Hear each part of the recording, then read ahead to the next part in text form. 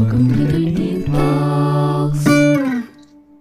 Hey, how's it going, everyone? Welcome back to another episode of 13 Talks. I'm here with my best friend, Teddy Mustafa, aka Tedmus. Yo, Nick, what's up? Yeah. Hey, Ted, do you know that this episode of 13 Talks will be one of the most special episode? You know why? Why? Because this is the first ever episode of 13 Talks where we will have a special guest. Yep, that's right.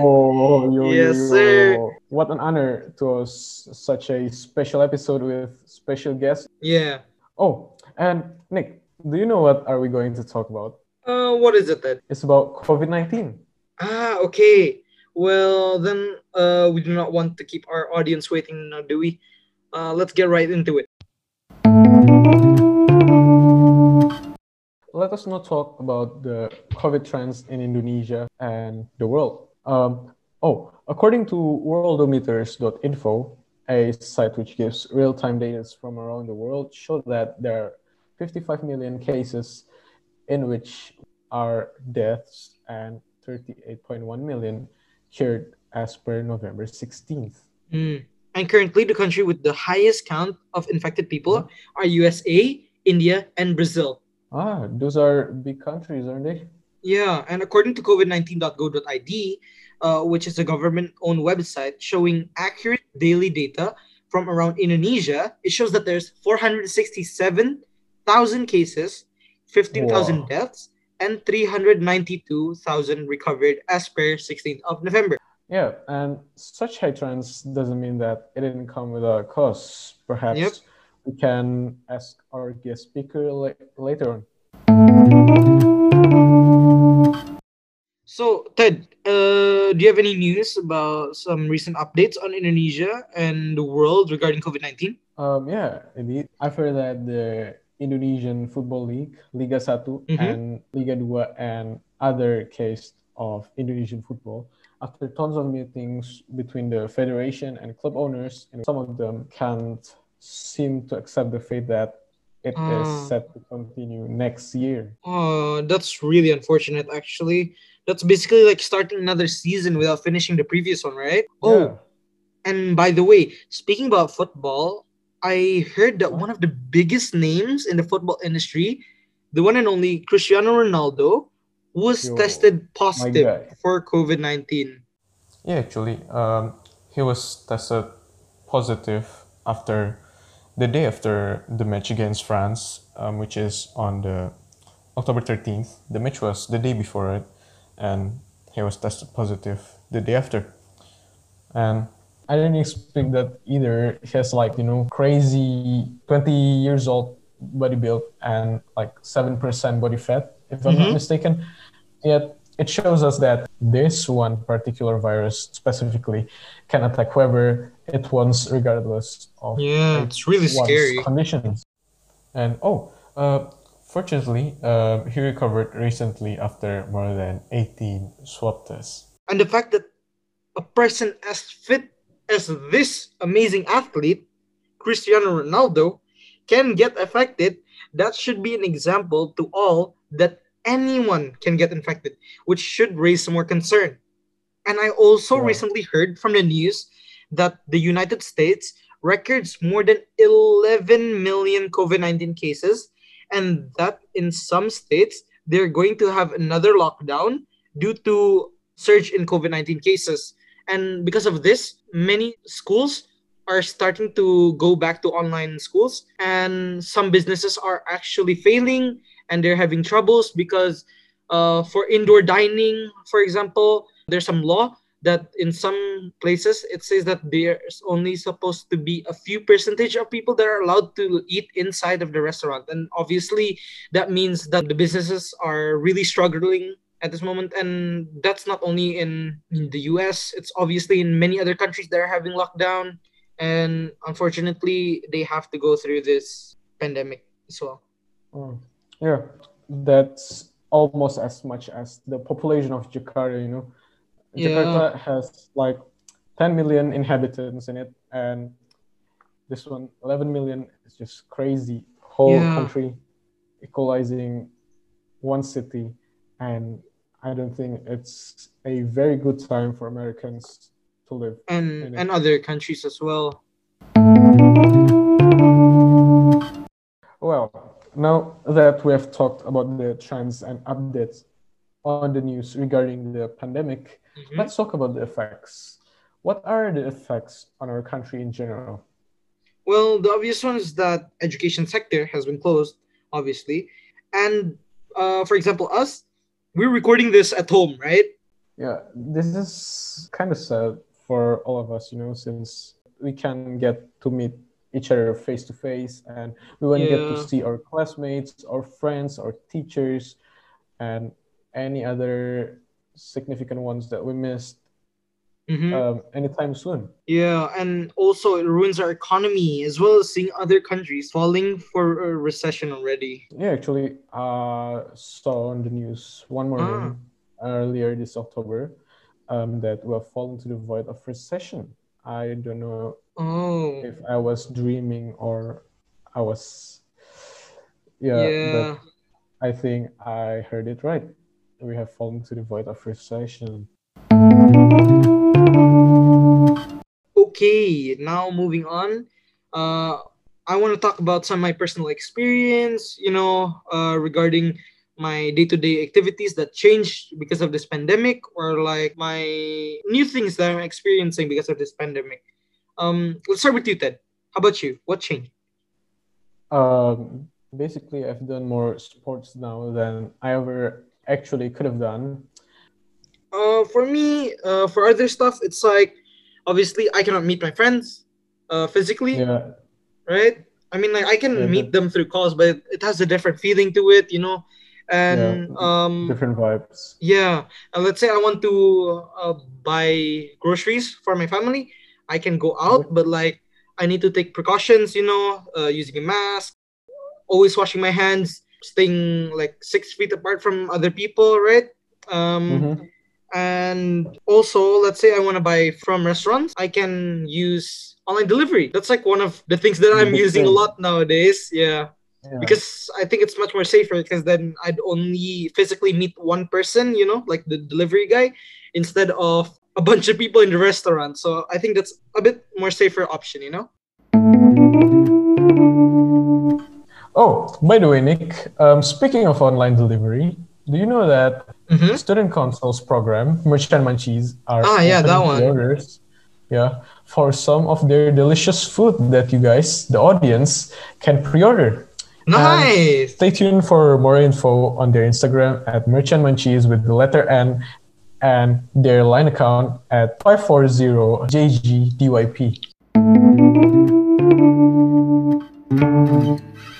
Now, we're moving on to the interview with our guest, and we're gonna ask her a few questions for the next few minutes. Without further ado, let us welcome our guest speaker, Dr. Nora. Yes. Selamat datang, Dok. Apa kabar? Halo Teddy, halo Niki, kabar baik? Oh, baik. Kami punya beberapa pertanyaan yang akan kami tanyakan untuk beberapa menit ke depan. Okay. First, as Teddy mentioned before, we're gonna confirm why such COVID trends are high. Baik, Dok. Jadi seperti yang tadi Teddy sampaikan sebelumnya, kami ingin bertanya mengapa tren virus COVID-19 di Indonesia sangat tinggi. Ya, oke Niki. Jadi ya memang di Indonesia itu memang kasus COVID-19 memang terus mengalami tren kenaikan ya. Jadi kalau kita lihat saat PSBB ketat yang dimulai September kemarin mulai diberlakukan, kita lihat total kasus harian dan kasus aktif kasus COVID-nya rata-rata sekitar 1.147 kasus. Dan yang tertinggi sekitar 1.500-an kasus. Kemudian setelah PSBB ketat, dilakukan PSBB transisi ya selama 2 pekan. Itu tanggal 13 sampai 28 Oktober 2020, di mana kasus aktifnya bisa dikatakan mengalami penurunan. Kalau kita lihat sih per kasus hariannya paling ya sekitar 1.100, 1.000, 1.900 gitu ya, yang ditemukan kasus per harinya. Tapi coba kita lihat dalam 3-4 hari terakhir ini, kasus naik sampai 5.000 lebih ya dalam sehari. Kalau kita lihat sepertinya ada keterkaitan antara lonjakan kasus COVID-19 terakhir ini dengan pergerakan masyarakat selama libur panjang akhir Oktober yang lalu. Ya, di mana masyarakat kan berbondong-bondong pergi ke tempat wisata, ke Bandung, jalanan macet, ya bisa dilihat kemarin. Iya. Terus kemudian di sisi lain juga masih banyak memang warga yang abai akan protokol kesehatan. Nah, kalau kita lihat juga di Jakarta, pada saat pimpinan Ormas FPI Habib Rizik kembali ke Indonesia, ya itu kita terlepas dari politik dan sejenisnya ya, dilanjutkan dengan acara Maulid Nabi dan kemudian diikuti dengan pernikahan putrinya, itu berpotensi banget itu untuk terjadinya klaster baru penularan COVID-19. Nah, di beberapa daerah juga saat ini kan ada kampanye pilkada, terus kemudian pendaftaran pilkada yang berbondong-bondong orang untuk menemani pendaftarannya itu, ya arak-arakan. Nah, di sini kan kita bisa lihat ketidakpatuhan warga untuk menjaga jarak itu jauh lebih banyak dibandingkan dengan kepatuhannya memakai masker. Jadi saya rasa sepertinya itu ya bisa menyebabkan kasusnya masih tetap tinggi gitu. Jadi kepatuhan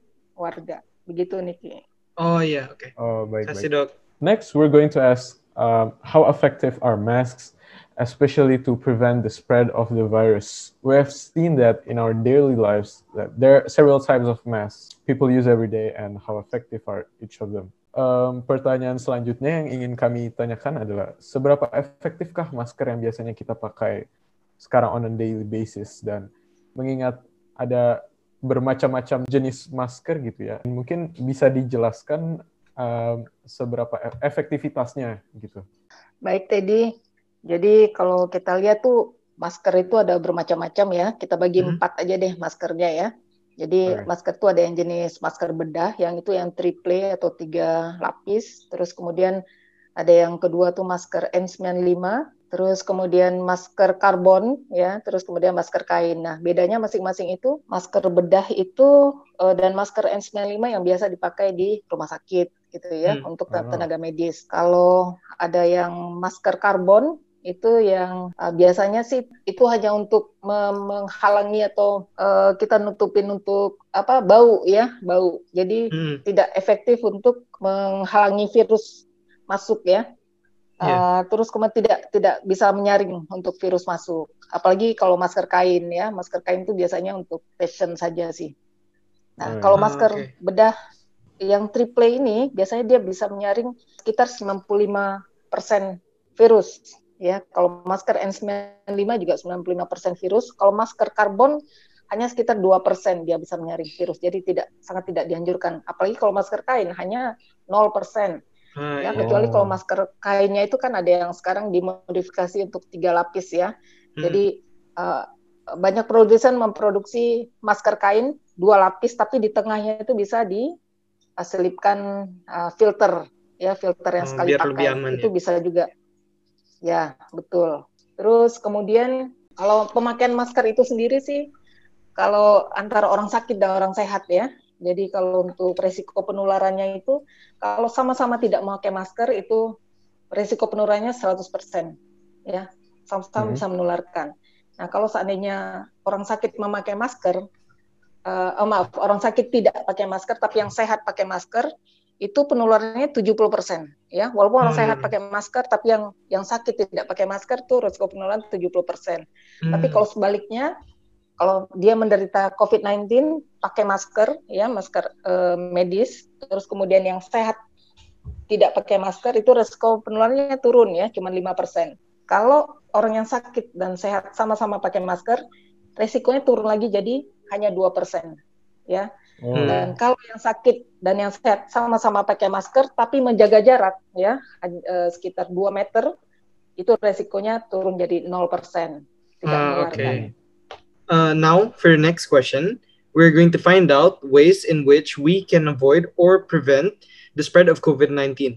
Jadi Dok, apa yang bisa kita lakukan untuk mencegah diri kita dari penyebaran virus COVID-19? Mengingat penyebaran virus adalah yang tercepat dibandingkan mikroorganisme yang lain. Baik Niki, oke. Jadi kalau untuk menghindari penyebaran virus itu, kalau menurut saya langkah-langkah efektifnya itu dengan Yang pertama menjaga jarak ya dengan orang lain itu about 6 feet apart ya, itu sekitar 2 meter. Terus kemudian kepatuhan dengan aturan kebersihan, mencuci tangan ya 3M ya, mencuci tangan, terus kemudian tidak memegang wajah, memegang hidung, mengucap mata ya, terus kemudian menggunakan masker. Terus kita harus mengisolasi cepat orang-orang yang dites positif. Jadi kalau seandainya memang ada ditemukan sesudah di swab ternyata positif, harus segera diisolasi. Ya, itu untuk menghindari penyebaran juga. Ya, betul. Terus yang berikut, segera mengidentifikasi dan mengkarantina awal kontak dekat. Ya, jadi kalau seandainya memang ada anggota keluarga, langsung kita karantina awal. Nah, terus kemudian menjaga jarak, mencuci tangan, dan memakai masker akan mencegah penyebaran, ya, bukan hanya virus corona, tapi juga membantu melawan flu dan penyakit menular lainnya. Jadi impactnya jadi double, begitu, Niki. Okay. I see that. And for the last question, we're going to ask how the guest speaker's work is affected by the current pandemic situation. Pertanyaan kita yang terakhir itu adalah bagaimana kondisi kerja Bu Dokter mengingat sejak lama sudah menerapkan gaya hidup baru atau new normal. Mungkin ada yang ganti slide atau mungkin total ganti atau mungkin setengah-setengah ganti. Gitu. Ya tentu saja saat ini berbeda ya. Kita yang bekerja di rumah sakit itu punya standar alat pelindung diri atau APD untuk penanganan COVID. Jadi rekomendasi APD ini berdasarkan tingkat pelindungan area tempat bekerja. Ya, jadi apakah area COVID atau non-COVID, apakah di poliklinik, di IGD, di perawatan, ataupun di ruang operasi. Itu beda ya. Jadi kita juga punya standar jenis masker tertentu, jenis gaun, standar sepatu boot, pelindung mata, dan jenis penutup kepala. Ya. Jadi semua standar itu sudah ditetapkan oleh Kemenkes. Jadi ada yang namanya APD level 1, level 2, level 3. Gitu. Jadi apa sih bedanya gitu ya. Jadi kalau untuk perlindungan APD level 1 itu biasanya hanya pakai masker bedah triple ya, yang 3 lapis. Terus kemudian kita pakai sarung tangan karet sekali pakai ya, jika harus kontak dengan cairan tubuh pasien. Itu mesti.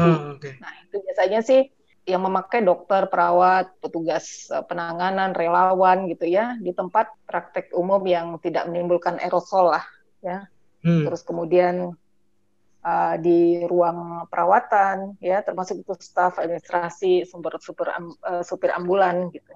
Nah, itu pakai yang APD level 1 dan tidak berkontak sama sekali dengan penderita COVID. Nah, terus kemudian ada yang namanya APD level 2. Nah, itu dipakai oleh dokter perawat tuh di ruang poliklinik ya, pemeriksaan pasien dengan gejala-gejala infeksi pernafasan harus pakai APD level 2. Terus kemudian di ruang perawatan pasien COVID-19. Ya, terus kemudian kalau dokter atau perawatnya mengantar pasien ODP dan PDP COVID-19, terus kemudian sopir ambulan juga yang mengantar pasien COVID ya, ODP maupun PDP, ataupun yang konfirmasi COVID-19, atau petugas yang mengambil sampel non-pernafasan dari pasien ya. Terus kemudian analis juga. Nah, APD level 2 itu apa sih gitu. Jadi sama tadi pakai masker triple, terus kemudian pakai sarung tangan sekali pakai, tapi ditambah dengan gaun. Gaun itu adalah baju panjang yang menutupi tubuh petugas kesehatan. Itu fungsinya untuk menghindari percikan aerosol atau percikan cairan dari tubuh pasien. Begitu. Terus kemudian yang paling tinggi adalah APD level 3. Ya, level 3 ini yang paling lengkap ya. Nah, biasanya pakai maskernya bukan yang masker medis triple lagi, tapi sudah masker yang N95 atau yang sejenis N95 ataupun yang respirator, ada yang namanya respirator ya. Terus kemudian pakai sarung tangan, pakai hazmat ya, yang sering dilihat hazmat, coverall, gaun, terus harus pakai sepatu boot juga. Terus kemudian pakai tutup kepala dan apron. Apron itu seperti celemek tapi dari plastik. Di mana tuh pakai APD level 3 itu biasanya di kamar operasi. Kamar operasi untuk pasien-pasien ODP, PDP ataupun yang terkonfirmasi COVID-19. Misalnya kalau saya harus mengoperasi pasien ibu hamil dengan COVID-19 terkonfirmasi. Tentu saya harus pakai APD level 3 ini. Terus kemudian misalnya dokter anestesi yang harus mengintubasi pasien, ekstubasi, tracheotomi, resusitasi jantung, paru, segala macam yang dengan pasien ODP, PDP ataupun yang terkonfirmasi COVID-19 harus memakai APD level 3. Begitu. Nah, sementara masyarakat umum saat ini direkomendasikan untuk memakai masker bedah 3 lapis ataupun masker kain ya, tapi yang 3 lapis juga yang memakai filter di tengahnya gitu. Begitu Niki. Yeah. Okay, that concludes our interview with Dr. Nora. Dr. Nora, terima kasih telah menyempatkan waktu bersama kami untuk berbincang sedikit tentang virus ini. Iya, sama-sama Niki, Teddy.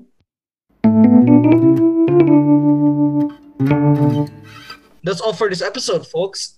Don't forget to hit the like button and don't forget to follow the podcast 13 Talks on Spotify, all right? And if you're listening to us on Instagram, do not forget to follow at BSS_SC and hit the like button as well. And question of the episode. Yeah. What have you guys done during the pandemic? Write in the comment section below. So guys, before we really end this podcast, we just want to remind you that one of our upcoming programs, Earth Hour, will now be executed online. And yeah, Earth Hour is one of Student Council's programs that invites everyone to turn off most of their electrical appliances in order to reduce carbon emission. Yep, and everyone can take part in this, into reducing their impact into the environment that is quite negative and reduce the carbon footprint being left, and we can make the environment much more cleaner and happier for upcoming generations and us as well, right? Yep. And no, we're not just inviting Venusians, we're inviting everyone. Yep. Everyone is also welcome to partake in this event. Yep. And this Earth Hour event will happen every single month, and just keep in mind that we should stay safe, stay healthy, and see you in the next episode of 13 Talks. Ciao, ciao. Peace. Ciao.